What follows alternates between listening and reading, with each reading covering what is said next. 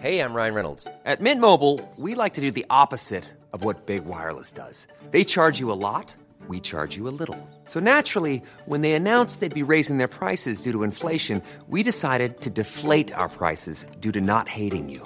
That's right. We're cutting the price of Mint Unlimited from $30 a month to just $15 a month. Give it a try at mintmobile.com/switch. $45 up front for 3 months plus taxes and fees. Promo rate for new customers for limited time. Unlimited more than 40 gigabytes per month. Slows full terms at mintmobile.com.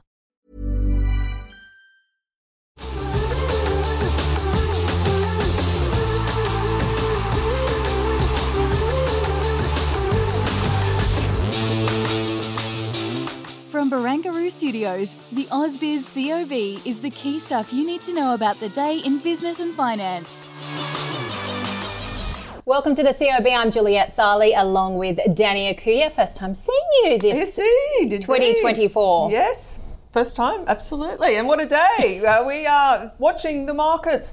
Well, at some point we were going to have the correction, and it looks like we are having at least a sell-off today, with the COB 200 off by just over 16 points, or around 1.16%, and the ASX also currently off by about 79 points and just over 1%. Yeah, a Tuesday shellacking, as you put it. So a 4-week low, mining and energy stocks under pressure, but really just every single sector, all 11 are in the red.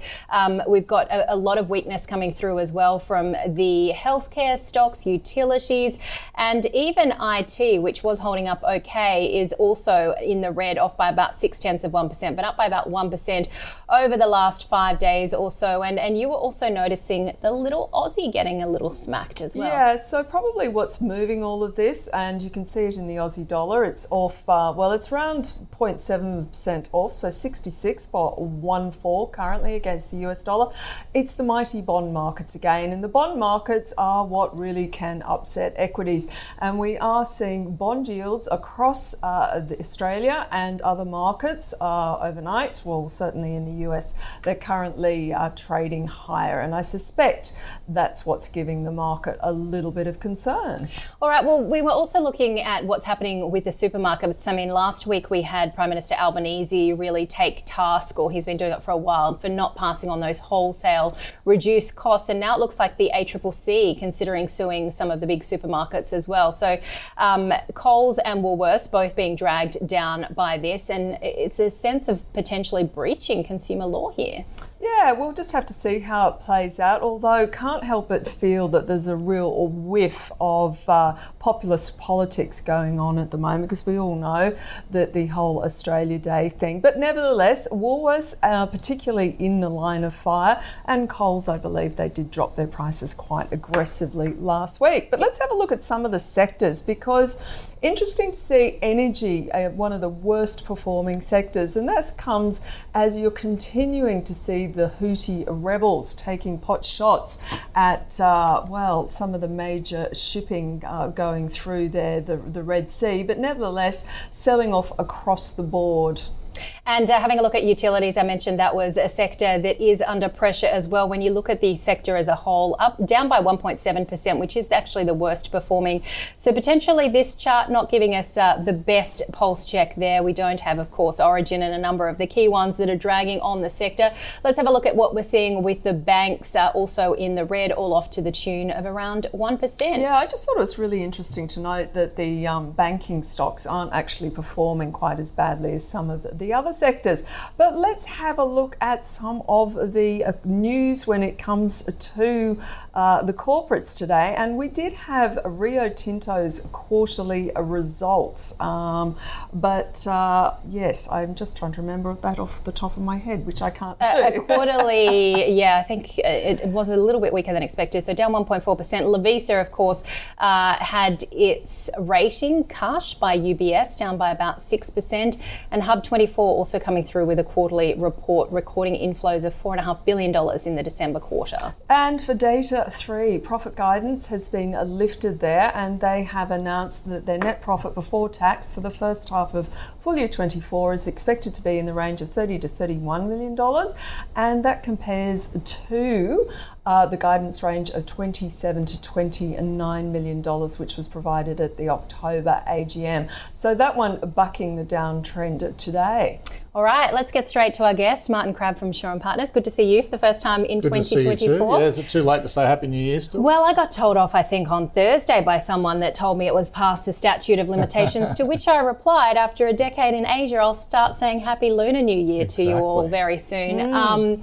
But, you know, it's been a bit more of a cautious start after that rally into 2023, end of 2023. What are you sort of seeing? What's everyone talking about? There's a couple of things at play. One is that December was a lot stronger than people thought it would be. So, you know, some of the small cap, sectors are up sort of 10%.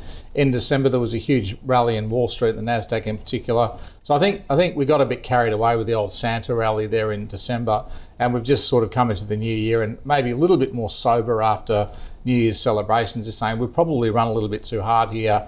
We're not really seeing the early stages of the reporting season in the US validating all that enthusiasm. Maybe we take a little bit of money off the table. China has disappointed. So again, yesterday they were supposed to cut their medium-term lending facility rate by 10 bips. They didn't do it. The iron ore price has cracked. It's come from 140 to sort of into the 120s. BHP and Rio are down 8 to 10% on the back of that. They're a big chunk of the market.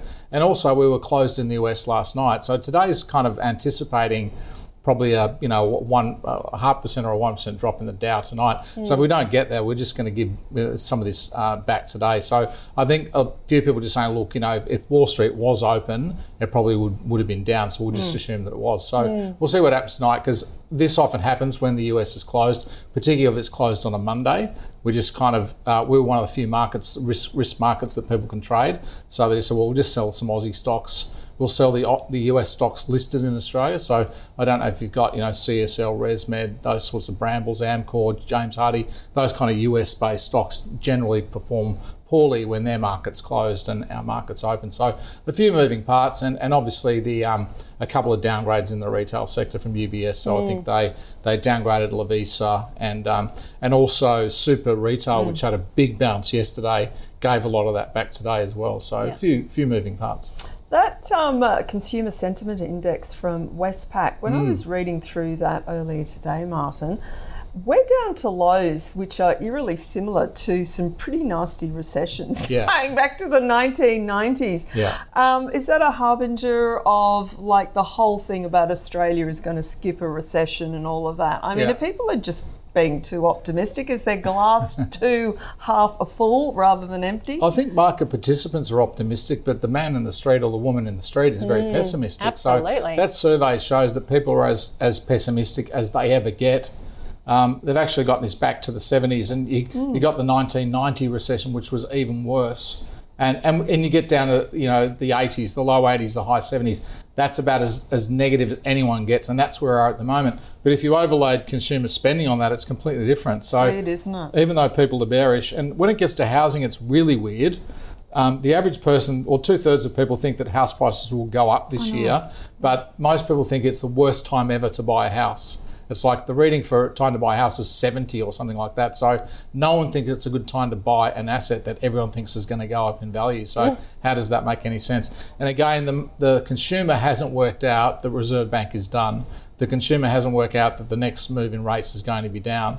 The consumer's assuming that we've got these high rates for a long period of time. Well, the consumer's also looking at their high electricity bills and all of that. And the high everything bills, motor vehicle insurance. I got one of those over Christmas. That was a nice little outlay. We've got our household insurance. 40% increase in premium. Shop around. It's amazing. You have to. The deals that you can slice quite a lot off, but it is pretty frightening. Yeah. Let alone when you do go, speaking of Woolworths, you go to the grocery store and you go, hello?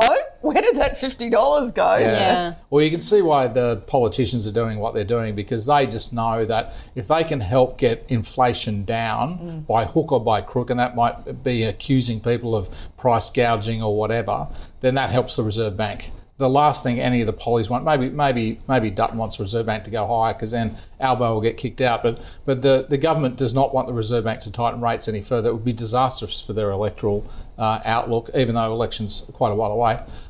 So if they can help get inflation down, then that makes the Reserve Bank cut earlier, which again helps the economy along. So that's why they're doing it. So if people are not, or potentially looking at housing, as you say, but they're looking at gold, or you're looking at gold for some further upside. Yeah, I mean, there's a lot of geopolitical risk. There always is. There's probably less now than historically. But focus on the Middle East, focus on a Trump election, and Trump is in his second term will cut military spending, which means the Russians will get the upper hand in Ukraine. There's all this geopolitical stuff out there, and it usually scares asset allocators and portfolio managers like myself. So you go, right, how do I hedge that out? How do I hedge out Hezbollah getting involved and ultimately Iran getting involved in the Middle East? How do I hedge out, further problems in Ukraine? How do I hedge out a bunch of other stuff I can't see? I just buy gold. So we think gold fundamentally from a geopolitical hedge makes a lot of sense, but also in a weakening US dollar environment. So most people are of the view that the Fed's going to cut more aggressively than everybody else, certainly more than the RBA and definitely more than the Bank of Japan, who are going the other way. So it makes a lot of sense to be in assets that do well when the US is weak, and gold is one of those. So what about digital gold? You catch the flurry of crypto? Yeah, crypto. I'm in the JP Morgan camp of calling it a pet rock. Jamie Dimon from JP Morgan calls crypto the boomer camp? Calls that a crypto. I've been wrong for the last, $36,000. But yeah, I did see a strategist in the UK who said 50% of your liquid alternatives in gold and 50% in crypto. So he says have a bet in either camp. Well, I think David Rosenberg, what did he say? He said you may as well just gamble. You may as well just put it all on black. Yeah. Anyway, any more questions for Martin, Danny? Just since we didn't touch on the Rio Tinto results. Yeah. How were they? Yeah, look, treated as a bit of a yawn in terms of the production because they pretty much hit guidance. What stood out for me was the lack of production growth. So they're running flat out in the Pilbara. They're going to increase production by less than 2%. So just on there, the only thing really that's got growth. So if you look at 2023 actuals to 2024 guidance, you can see that iron ore is going to be the same, bauxite's going to be lower, alumina the same, aluminium the same. The only thing really is copper. So they're going to go from 620,000 tonnes to 660 to 720. So really good growth in copper, which we like and a lot of other people like. But outside of that, there's just no growth. So this is a big company. It generates a lot of cash flow. It's been paying great dividends, but you're not getting any growth. And you want, mining companies, the depreciating assets, you want them exploring, you want them developing assets, you want them to giving you some growth. So the thing that's not on that slide, which is exciting, is the Simandou iron ore. I was going to ask you about Simandou. So that's not in their guidance. That's a massive. They've committed 6.2 billion capex. But it's a while off. It's a while off. Yeah, it's probably second half of this decade. It's a game changer for the market. It brings a whole bunch of high quality supply, and it's going to push lower grade stuff like Fortescue out the side. But I think, if you're in Rio and you're expecting growth, you're not going to get it. It's almost like a dividend play, which is odd to say about a mining company. I was about to say, these, both BHP, Rio, they're going to have some pretty chunky dividends, aren't they? Because, the iron ore price, okay, it's like US $120 a tonne. But hello, nobody thought that's after it's retreated. Yeah, that's right. And they're digging it out of the ground for $20 a tonne. So they are absolutely printing cash. Yeah. Well, hopefully we'll find out in February if that's passed on. Martin Crabb, thanks so much from Shaw and Partners. Well, let's have a quick look at the market leaders and also the laggards, starting with the best performing stocks today. If we can find some, Weebit Nano up 4%, Star Entertainment up 1.5%. Yeah, Charter Hall also had a broker upgrade today, which is lending some support there to that stock. And let's have a look at the laggards, and Lovisa up there at the top after that broker downgrade. Ansell off by just over 4%, as is Seven Group and Champion Iron Ore, and South 32. And also by over 4%. Yeah, it had quite a good run, I think, last week. So maybe coming off a little bit. Let's have a look at some of the small caps leaders. This is where it gets tricky, isn't it? Zip. Well, I was talking to Henry Jennings about Zip on, I think, Friday, because remember that was his Santa pick, and it had rallied quite strongly above his target, then came back a little bit today, up by about 10%. 54 cents. Drone Shield, I spoke to the CEO today. They had a good day, up by about 10%, 41 cents. And Fluence leading the pack there, 12.5% gain. And some of the small cap laggards, Mindax off by 10.5%, Tamboran also 10.5%, and Aura Energy off by 8%. And let's turn to the stock of the day, which was Rio Tinto, and Rudy Philippek Van Dyke from FN Arena and Michael Gable of Fairmont Equities shared their verdict on the stock on today's call, of the episode of the call. God, mouthful.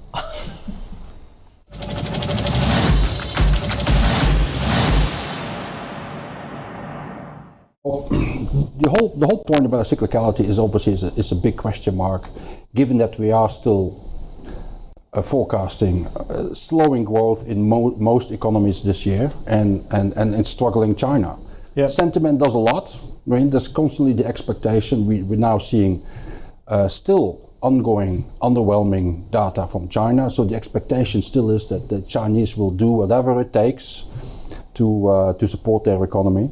I mean, if you're happy with taking, because it's all about taking risks. I mean, and the likes of Rio Tinto and BHP, they tend not to disappoint in the same manner as some of those smaller iron ore miners, or even just base metal miners, or at least If markets head higher and investors take on more risk, you get a lower US dollar, Yep. which is good for the commodities as well. So, I mean, what could derail the iron ore price? I mean, it has been stronger than everyone expected.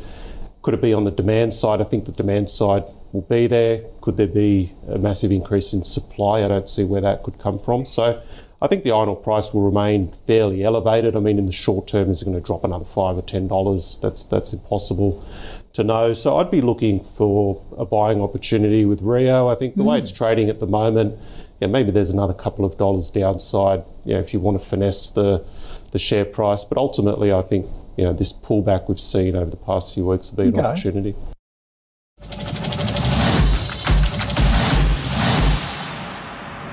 All right, let's get a quick check of what's happening overnight.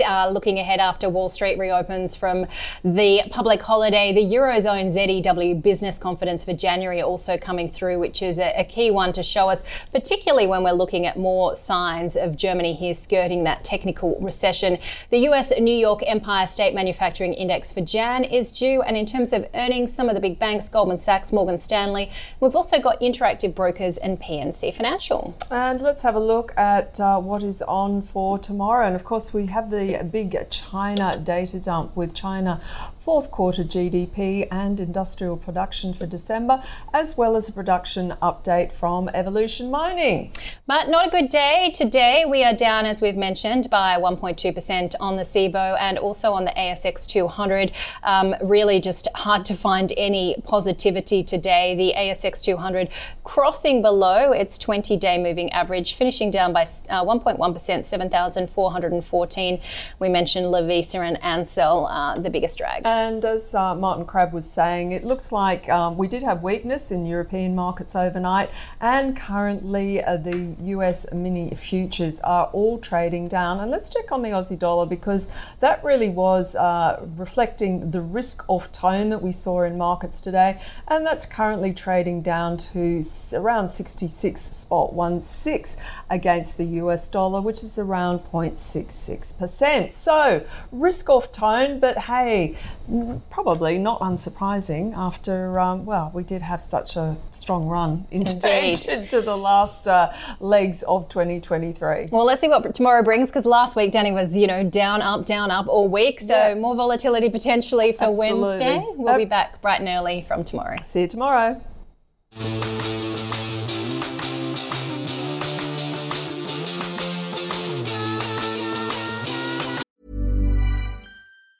Tired of ads barging into your favorite news podcasts? Good news. Ad-free listening is available on Amazon Music for all the music plus top podcasts included with your Prime membership.